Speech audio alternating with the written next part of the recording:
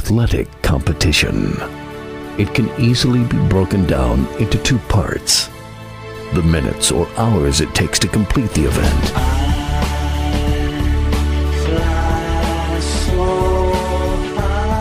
then weeks, months, and years of joy or heartbreak.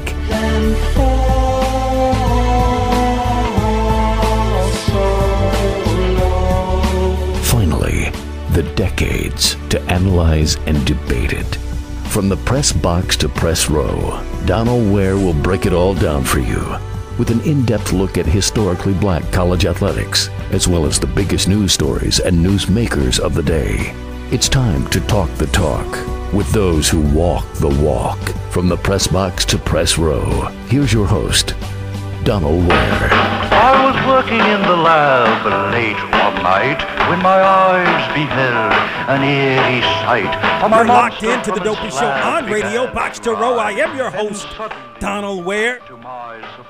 As always, we got a whole lot to get to on today's program. And I'm going to tell you what, I'm not a Dodgers fan, but I got to be honest, I was rooting for the Dodgers in part because the Dodgers produced Jackie Robinson, first black player in Major League Baseball, modern day Major League Baseball. So, we've had Dave Roberts as a guest on this program also. So, I watched the game on Tuesday, and, as I'm sitting there watching the game, I watched the first inning. I took a little bit of a break. I actually came back in the fifth inning when Blake Snell was dealing, he was putting in that work. Dodgers get a hit. It was one out, top of the fifth, and Kevin Cash comes out, pulls Snell out of the game. In that particular instance, right there, we can talk about the analytics and the numbers, and his thought process, meaning Cash, was that, he doesn't do well with the batters that once they've batted three times or their third time around. That, to me, there's too many analytics and probabilities and what could happen here and what could happen there. I'm watching that game on TV, so obviously if it's a lot different when you're there. And in that moment, couldn't he feel that he had something special going on that night, that Snell was going to be able to get it done even the third time around? That was a 1-0 baseball game. The final score of that game would have been at the minimum 1-0. Who knows? Maybe because the Dodgers are sort of, the Dodgers pitching is sort of shaky. And actually, I thought the Dodgers pitchers was a little bit shaky, the pitching throughout the course of this series. But I think you also have to give credit to the Rays in terms of timely hits throughout the course of this series. You look at the Dodgers, they had they'll have a 4-0 lead. You look up next is 4-3, whatever the case may be. So I think you do have to give the Rays a lot of credit there. But man, what Snell was doing, you can't take him out of the game at that point. I don't care what the numbers say. I don't care what the batting average is of the Dodgers third time around against him. He's got to stay in the game. The Dodgers had no confidence. Zero. They had zero confidence against Snell in that game. Zero. Mookie Betts, was absolutely phenomenal, as a matter of fact, in the series, said after the game, he couldn't believe that the Rays were pulling Snell from the game. You bring in the relief pitcher who, by the way, has given up at least one run in his last 6 appearances. No! That was the absolute wrong move. You can look at it and say, again, not good against the Dodger hitting the third time around. Maybe he should have been better previously the third time around. But it's the ebbs and flows of the game. You can have, in your mind what you're going to do and what the numbers say and all those things. But how the game to me dictates what you do. And that's in any sport, like being around, having coached Little League and, whatever. It's not Major League Baseball. It's not even anywhere near it, but baseball is baseball. And there's just, when there's a pitcher in the game and not only having coached it, right, but also my daughter plays travel softball, son plays travel baseball. So when they're getting, a pitcher is on and really doing their thing, you know you're not going to be able to hit that pitcher. And then when a new pitcher comes in, and we've had some times when it's been, maybe the score's out of range, couldn't hit the pitcher, maybe it's 8-0 or whatever the score is, and then you bring a new pitcher in, doesn't throw as hard, it's not as good. You're looking like, okay, we can hit this guy. And then you start to get some runs and you start to get some hits. And that's exactly what happened with the Dodgers. I don't know what Cash was. Listen, I know if you're a Rays fan, you've got to be irate. You were looking to push that thing to a Game 7 on Wednesday. You have to now hope for next year. When you look at Cash, when I look at him, he's done some really good things. Obviously he started out slow, but the Rays have made the playoffs the last couple of years, including all the way to the World Series this year. And then the other thing is sometimes you can leave, and I'm not advocating for Cash at all. Like, I think that was the absolute wrong move. Sometimes you can leave a guy in the game too long. We've seen that happen multiple times, but this wasn't that time because it was only 5 1/3 innings. So we may talk a little bit about the Dodgers a little bit more today on the program, but my thing is, listen, I'm happy for the Dodgers organization. You've got a black owner in Magic Johnson, and again, for the Dodgers, Jackie Robinson, the first black player in baseball, was a Dodger product. So congratulations to the Dodgers. So again, the election is November the 3rd. Now, I say the election. That's the day. That's the last day you can vote. Hopefully in your area, you've by now done your early voting. Hopefully you've done it in person. Again, I realize we're in COVID-19. If you're able to be safe and able to get out there, and I'm sure still some time for you to vote right now. Like a lot of places, I think, well, at least here in North Carolina, early voting ends on the 31st, right, on Halloween. So still time to register and vote. And then if you haven't or unable to do that by Halloween, please, on Tuesday, vote. This is the most important election of our lifetime. So I'm going to get to a couple of things today here on the program, a couple of matchups. And when you look at top 25, I think the premier matchup for this weekend is Ohio State is at Penn State. Penn State number 18, a shocking loss to Indiana. Congratulations to the Hoosiers, who are obviously more known for basketball than football, but pulled off a great overtime victory.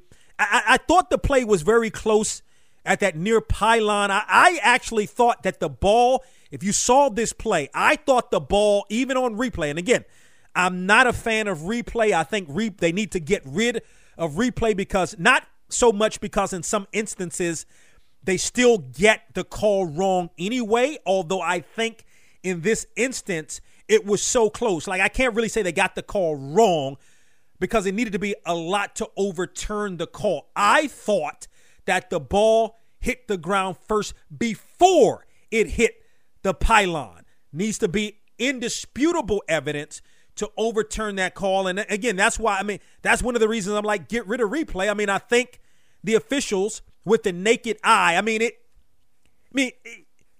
that was my thought. My thought was that it hit the ground first, but somebody else and a lot of other people didn't see it that way. And I think the call that was originally called is the call that we should stay. Yeah, if it's something egregious, like if we go back to the NFC Championship game with the Saints and the Rams going back a couple of years ago. Okay, that's egregious. We need instant replay there. But for the most part, I'm against instant replay. I don't think they got it. They got it right. I think the ball hit the ground first.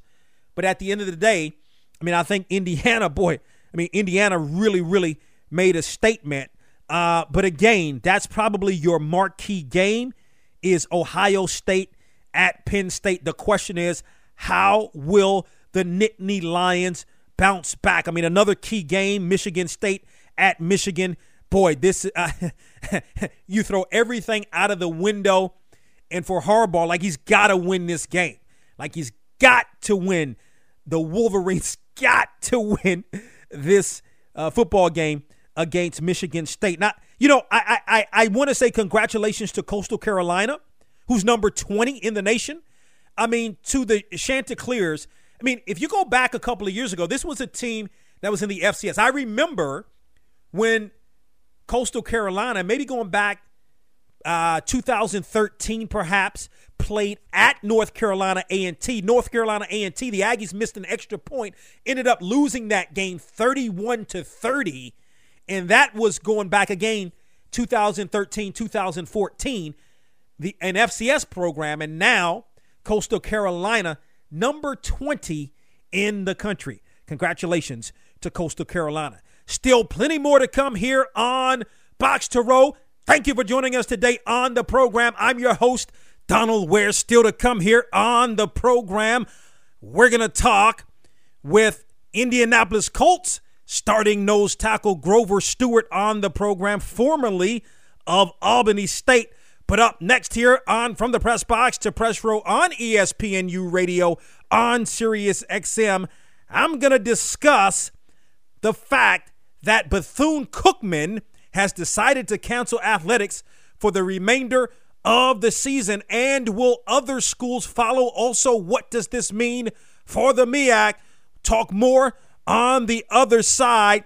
It is Friday evening. How about a little Friday on Elm Street on this Friday before Halloween? A little bit of Fabulous and Jadakiss stand up.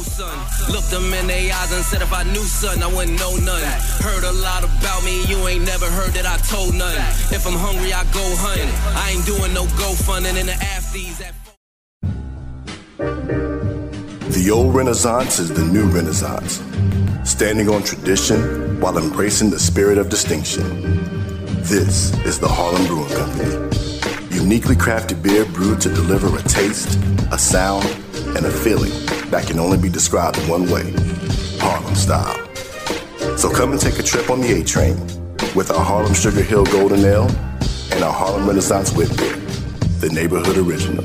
Sponsored by Harlem Beer Distributing North Carolina. For more information, log on to their website at harlembeernc.com. Hey, Mommy, what you doing? Just doing some online shopping. Great. While you're at it, can you order an original bag of Marjorie's beef jerky? Of what? An original bag of Marjorie's beef jerky. It's really good, Mommy. Dad let me try some, and I ate the entire bag, and I was hoping you could help me replace it before he notices.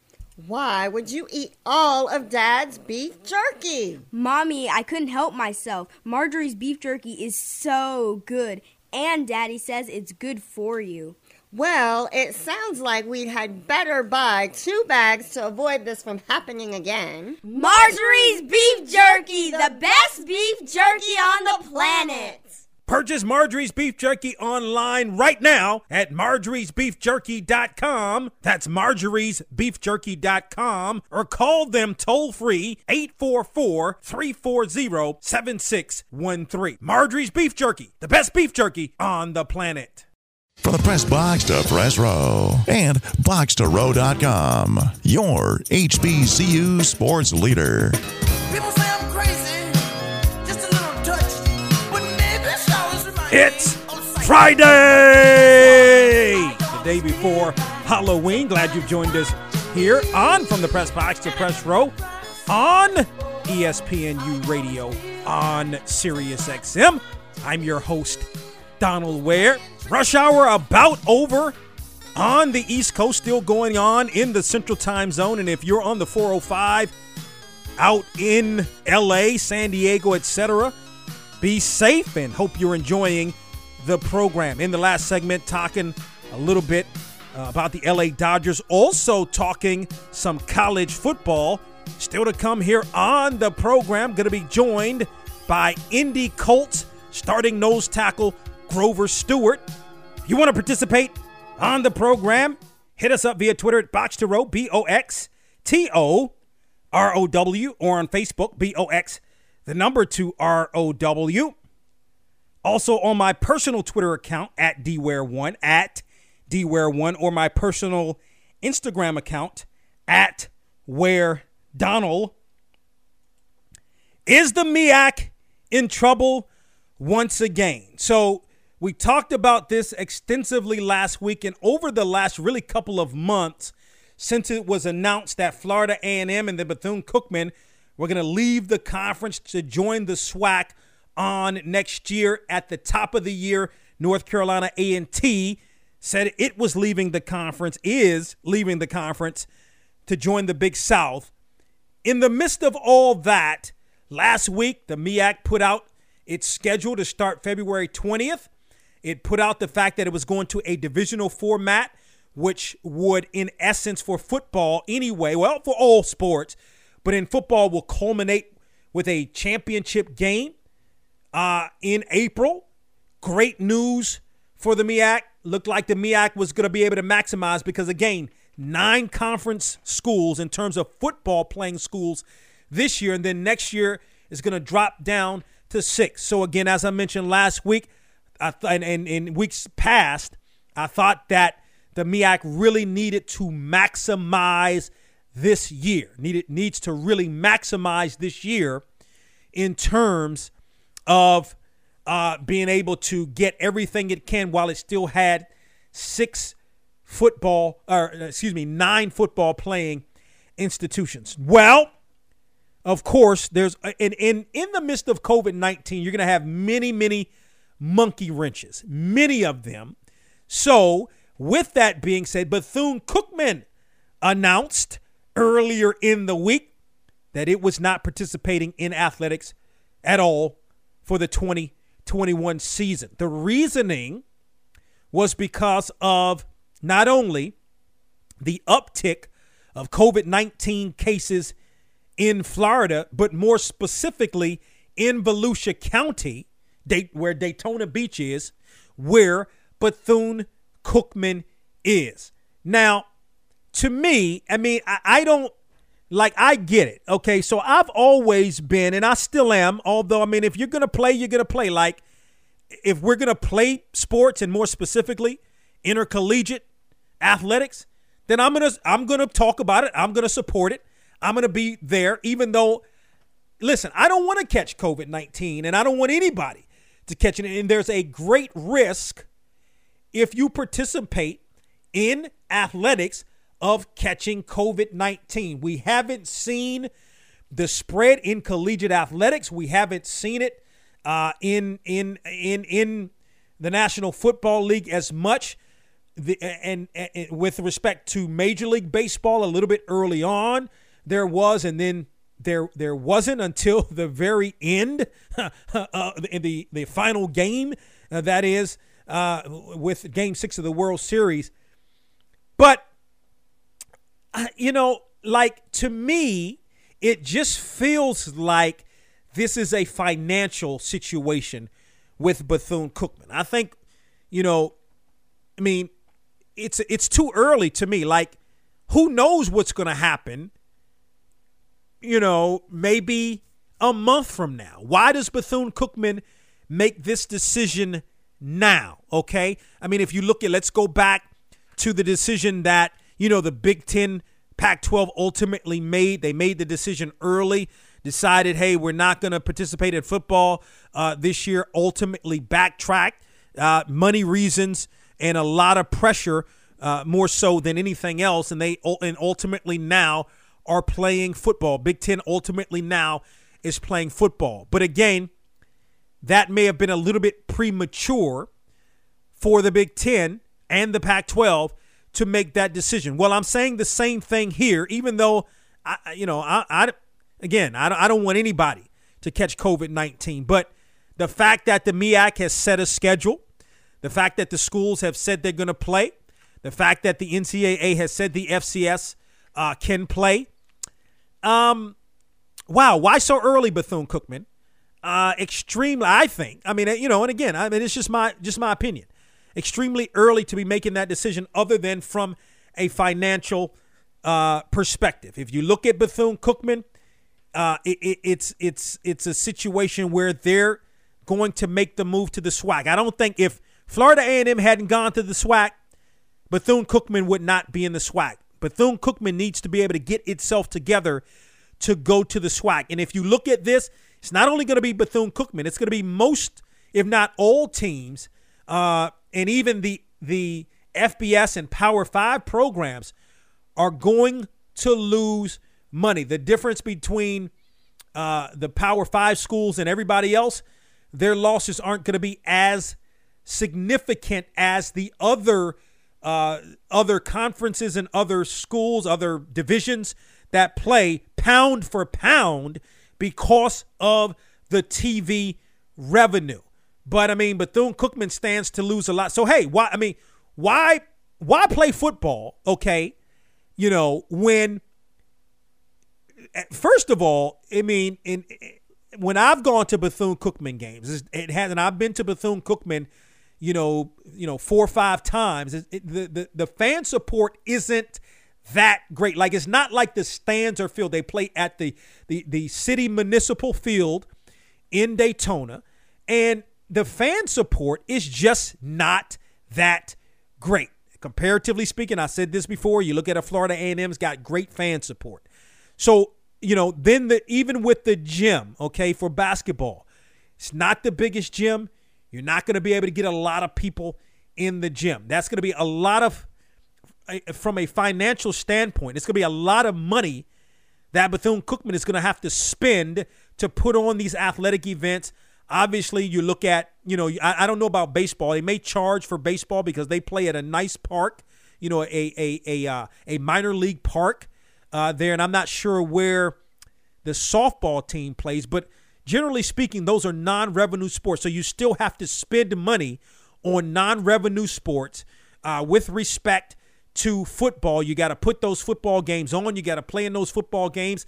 The TV money, the MEAC and the SWAC have a deal with ESPN, but the revenue is, I think, at least from what I knew some years ago, something like $120,000. At least that was the number that was reported that the conference was getting, and then, maybe a share of some of the commercials to be able to sell during the broadcasts on ESPN, although I am told that is not the case, that the MEAC is not able to, sources told me that they're not able to sell those commercial spots. But it's not a lot of money. So even if the conference is giving Bethune-Cookman in this instance money to play on ESPN, well, it's not a significant amount of money compared to the money that you have to have game day operations people. You have to have security. You have to have all of those things. That doesn't even count the testing that has to go on. Not even from a football standpoint, but from a basketball standpoint also. You're talking about 2 or 3 games. I hadn't had a chance to look at Bethune-Cookman's schedule, but I don't know, what those money games look like for Bethune-Cookman more specifically with respect to men's basketball. It's probably not enough to cover expenses, relative to where you could go. It'd be nice if, Bethune-Cookman could play in state, the Floridas of the world, the Florida states of the world, et cetera, to be able to get a game check from them. But I think this is a money play for Bethune-Cookman. And I tell you what, whenever it looks like the conference, meaning the MEAC, could make a little bit of a rebound, here comes something else. And I don't think we're done. South Carolina State has suspended athletic practices because of COVID-19. Now, that's just a suspension, but who knows? From a financial standpoint, South Carolina State, you're talking about a school that the legislature in South Carolina was talking about closing about 3 years ago.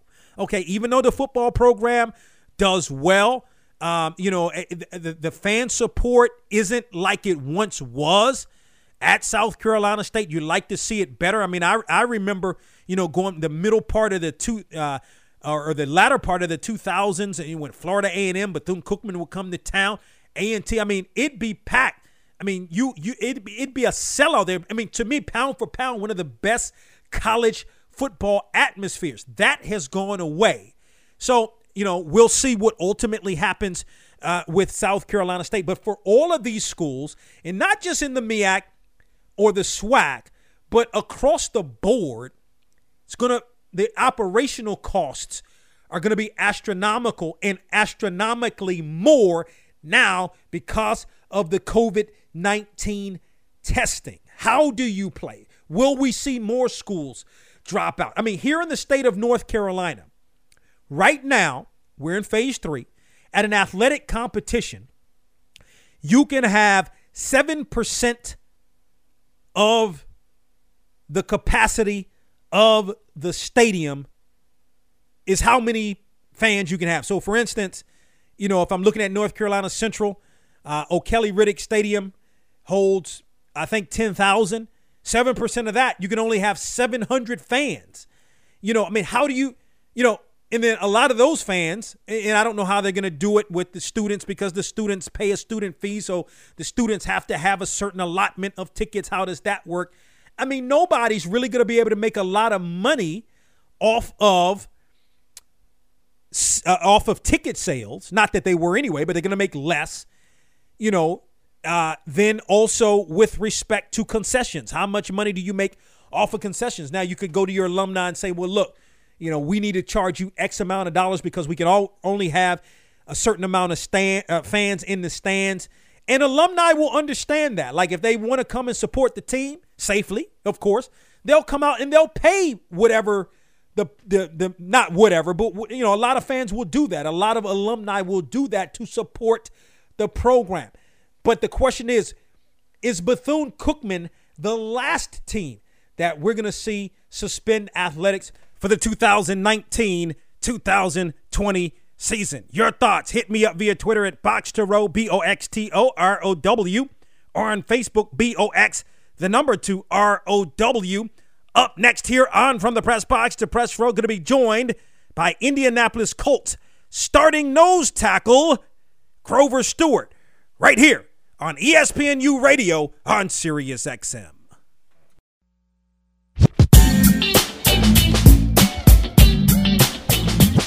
We track down the names making news in sports from the press box to press row. It's Donald Ware from the press box to press row. Let's continue here on From the Press Box to Press Row. We're joined by a young man who's in his 4th season in the National Football League, all with the Indianapolis Colts, a former 4th-round draft pick in the 2017 NFL Draft out of Albany State. The Colts 4-2 on the season, have a showdown in Detroit against the Lions on Sunday as starting nose tackle Grover Stewart joins us here on From the Press Box to Press Row. Grove, welcome back to the program. Yes, sir. Glad to be here. Absolutely. Now, last time we talked with you, it was Grover, but see, you playing so well now, they're calling you Grove. Yes, sir. I'm trying to get the big Grove then. I heard that, man. How much fun are you having? In your 4th season in the league, how much fun are you having? Man, I'm having a lot of fun out there, man. Everybody bonding, the defense linking up, with the team linking up. We're keeping it rolling, so I'm having a great time. Yeah. I mean, the team right now, in terms of total defense, 3rd, against the run, that is, I should say, is 3rd in the National Football League. How much pride do you, as an individual, take with that, and then, of course, the defense as a whole? I mean, I'm real big on it. I want to be number one, and, we're going to work to be number one. So, being the number 3 defense in the league with that, I'm a little salty, but we're going to work and get it. Yeah. What about that game you had against the Bears, man? The numbers, see, that's the thing. This, numbers don't always tell the story. I mean, even when you played at Albany State, you had some pretty good numbers, but those guys up front, allow for those linebackers to get those tackles. So talk about that game. You guys, and you in particular, really came in that game looking to stop the run against the Bears and ultimately did that. Yes, sir. So, like I tell, like, me and Buck, that's my little partner in crime on the inside, so I tell him, I was like, man, let's go in, let's stop this run, shut the run down, and let's get to the quarterback. Like, that'd be my main focus, like, so the guys could rush and so I could rush and get some sacks to shut down the run. So I'm real big on shutting down the run first. Once we shut down the run, then that lead the team to nothing else but the pass. Yeah, and more specifically against the Bears, can you speak to that? That was you all's game plan coming in. We just wanted to get off, beat the lines, like they say, out hit the opponents. So, like, that was the biggest thing, to go in and out hit the Bears, and, like, that's what we did. Grover Stewart, again in his 4th season in the National Football League, all with the Colts, joins us here on From the Press Box to Press Row. How have you grown, Grover, in terms of just being a player in the National Football League in now your 4th season?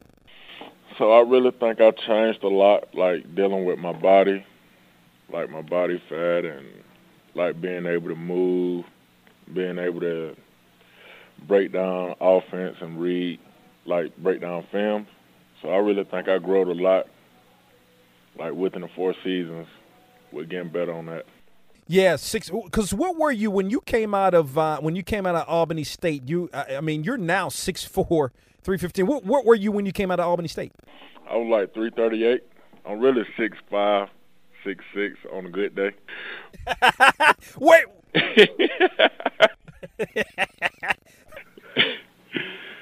But I was 338, and I dropped my weight down. I dropped my body fat down. I'm now listed at like 308. My body fat like 16%. So, like, I did a huge body change. No, it's no question about it. But come on now, how do you go? I mean, you know, it's one thing to drop the weight, but the height can't fluctuate. No, I'm still 6'6", man, on a good day, man. I don't know where they get the 6'4" from. No, that's great. Grover Stewart joins us here on the program. Talk a little bit about the relationship that you and defensive line coach Brian Baker have, and how much he's helped you to grow.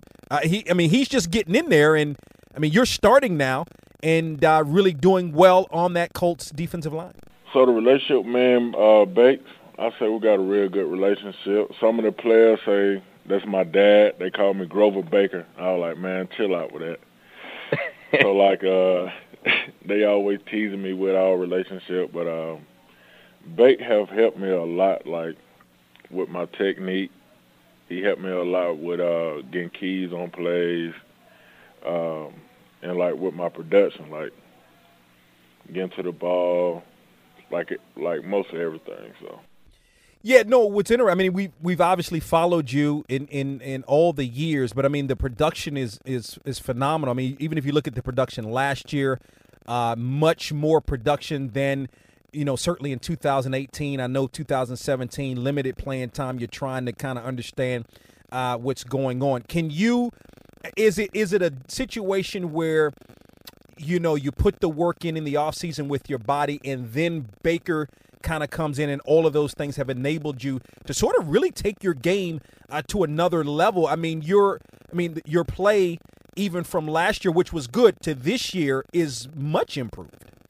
Yes, sir. So, like, that's really on me too, though. Like, I want to be like the best, so I want to get better each season. Like, that's my focus, to be better than I was last year.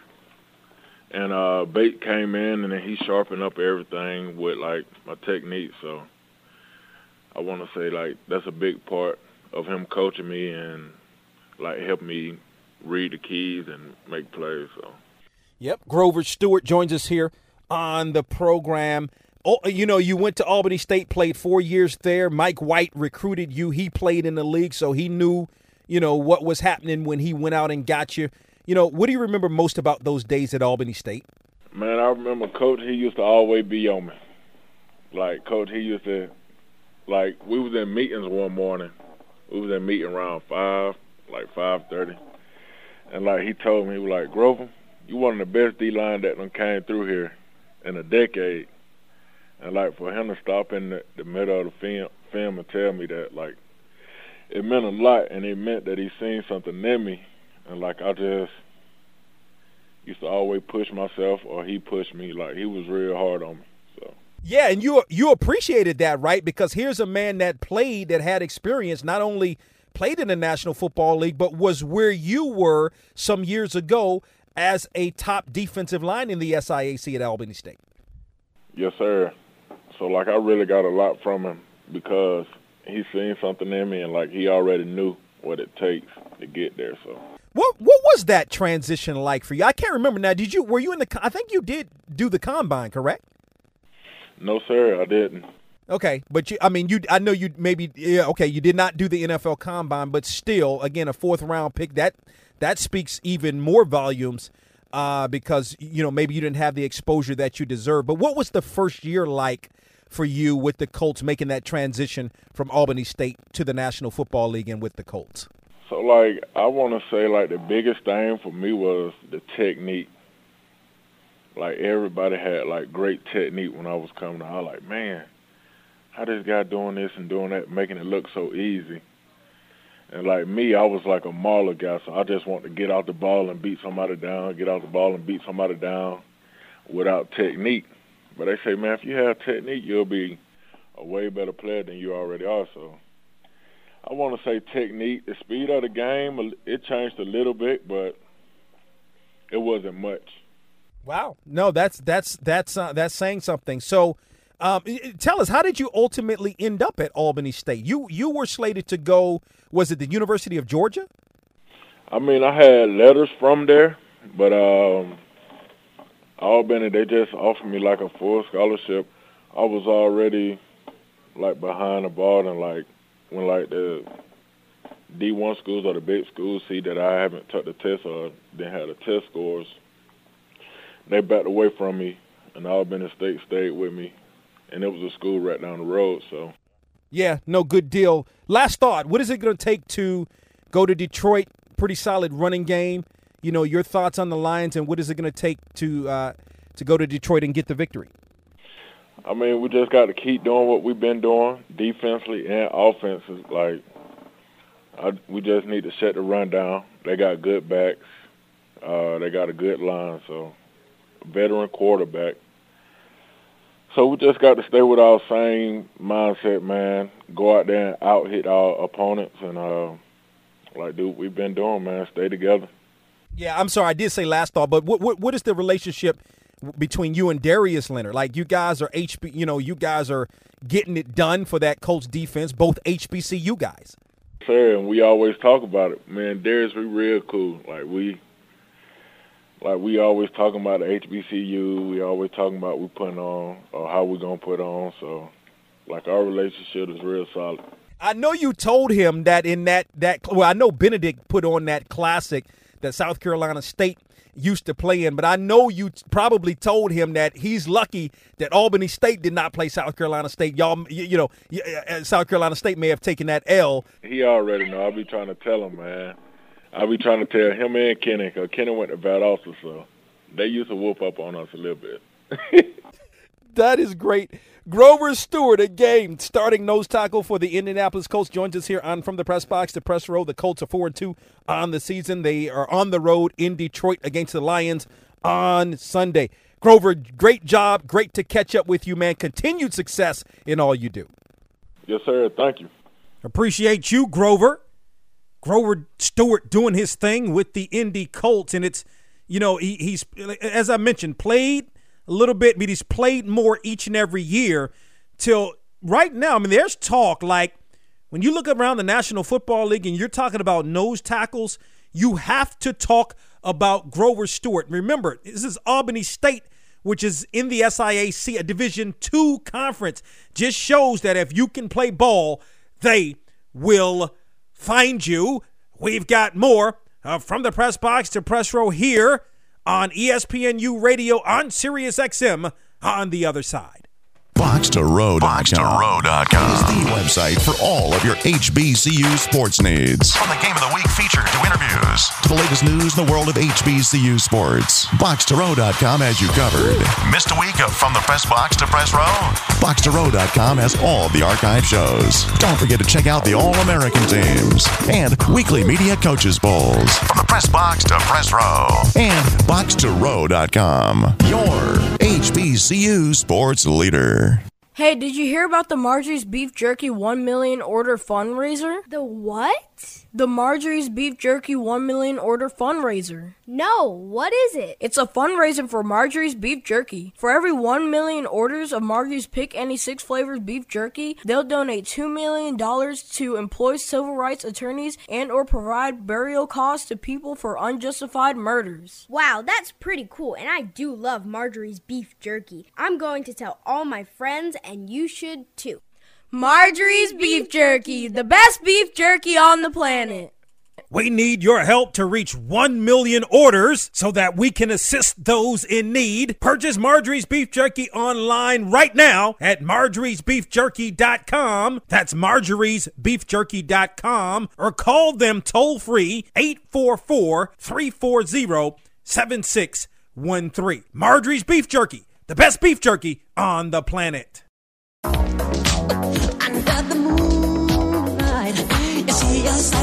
We're back here on From the Press Box to Press Row. If you have any thoughts on anything that Grover Stewart had to say, he joined us in the last segment. Starting nose tackle for the Indianapolis Colts, played his collegiate football at Albany State.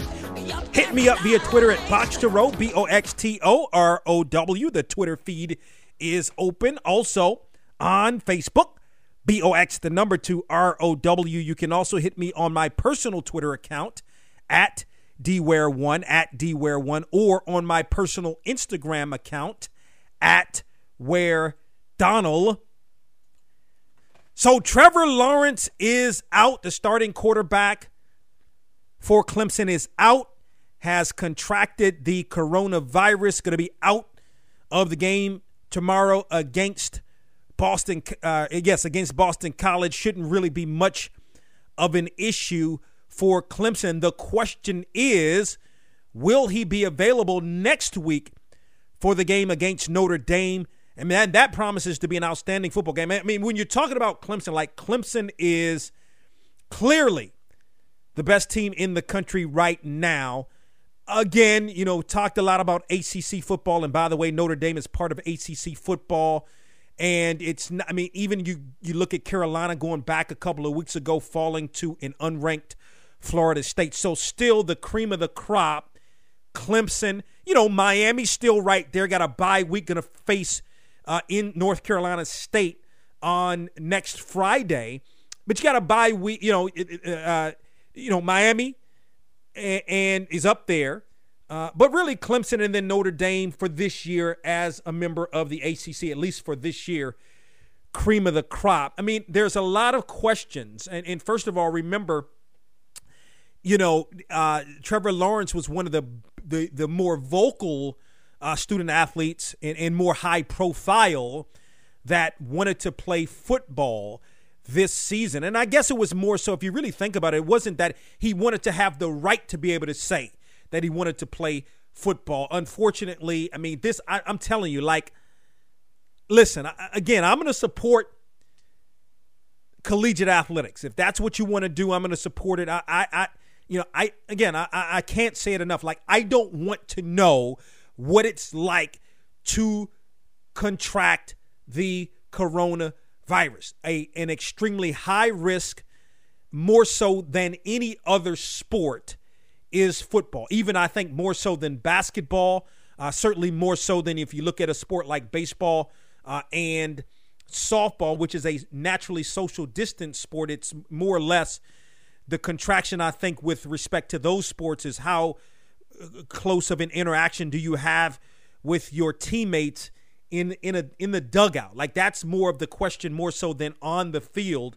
Obviously football, you just can't run away from that. And oh, by the way, you have the sideline element to that as well. But the question moving forward, I think, for Clemson is, listen, I mean, Clemson's not going to lose the game this weekend. I mean, you can forget about that. I mean, as good as Trevor Lawrence is, he's got so many weapons to go to offensively. And then you look at the dominating, the best defense in the country, the dominating Clemson defense. It's not, it's not a matter if Clemson's going to lose this game, but a couple of questions. Will Lawrence be available next week for the Notre Dame game? The protocol states that a student athlete in the ACC wise has to have had not the actual 10. They have to sit out 10 days, and that starts once the student athlete begins having symptoms.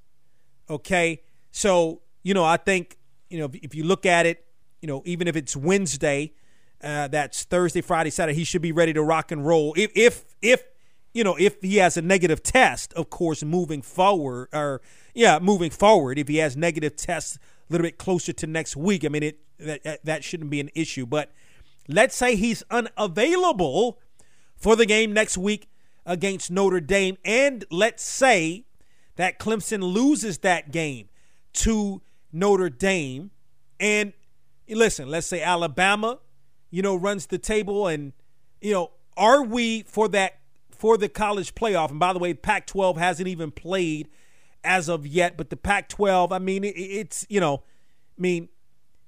we'll see. I mean, we'll see what happens once Pac-12 play gets going. Again, when you're talking about the ACC, you're talking about Clemson, and you're talking about Notre Dame. But let's just say Clemson loses. The Tigers lose to the Fighting Irish next week. Let's say Notre Dame runs the table. Alabama runs the table. I mean, Alabama's going to be there if the Tide runs the table.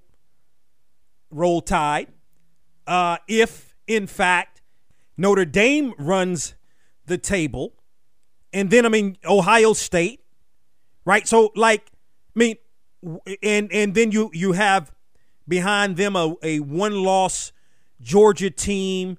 Cincinnati, I mean, it's going to be about the Power Five. Cincinnati's not going to, they're just not going to get in.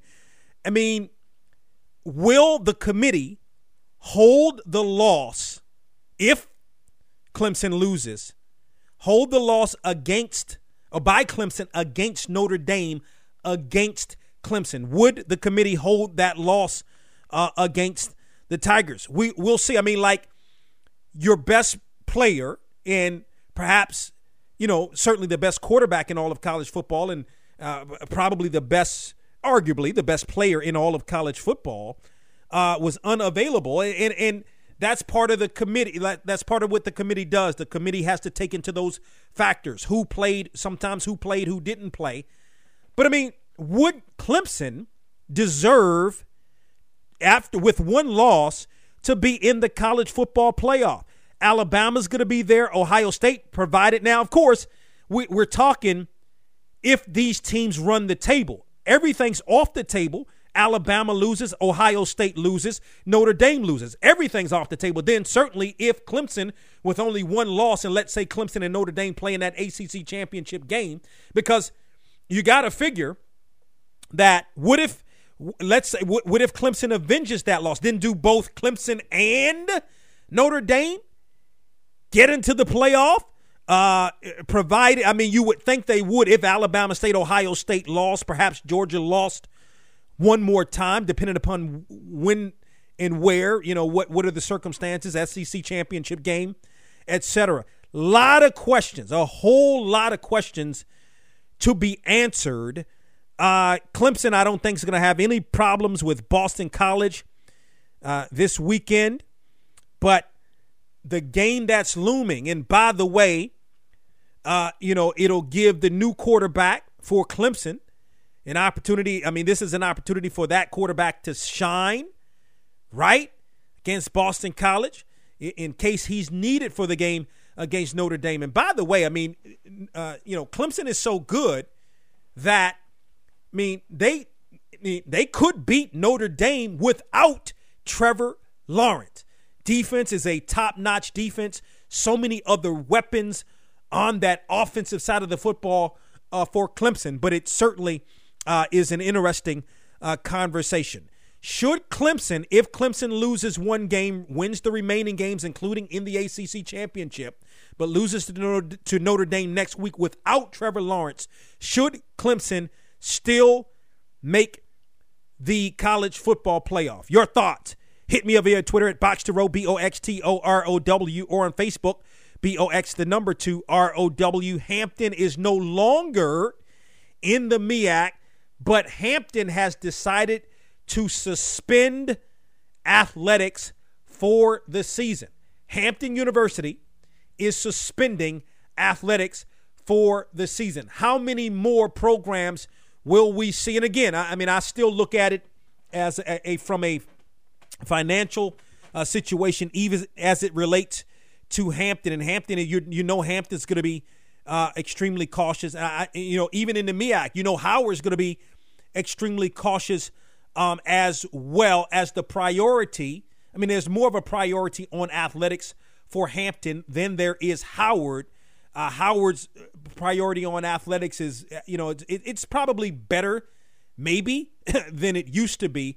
But certainly Howard is a world-renowned school, more so for its academics. I don't know. Like, this is just bad for the MEAC, and I think we're going to see so many more programs that are going to forgo, especially smaller programs across the board, not just in the MEAC, across the board, that are going to forgo athletics. All right, before I get out of here, on From the Press Box to Press Row, a reminder, the HBCU Virtual Tailgate Series, again, is taking place. The highlighted school this week is going to be North Carolina A&T. I'm going to have a conversation with Will Jones, the head men's basketball coach of North Carolina A&T. We've had a lot of fun with this HBCU Virtual Tailgate Series. Again, you can watch it on the Facebook Live pages of the athletic departments of Alabama State, Florida A&M, Howard, North Carolina A&T, and also Southern.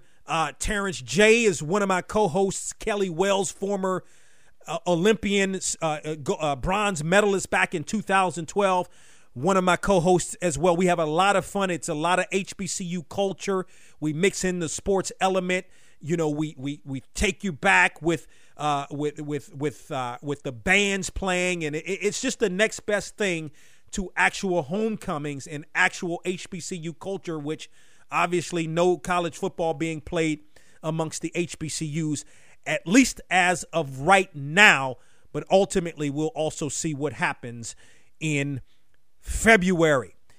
Got to get ready to run here on From the Press Box to Press Row. A big thank you to Grover Stewart of the Indianapolis Colts for joining us today here on the program. If you're going to be out and about trick-or-treating, please be safe. Or anything you're doing Halloween-wise, please be safe. We're still in a pandemic. Please physical distance, wear those masks as well. Also, don't forget, vote. This weekend may be your last opportunity to vote early, so please get it done.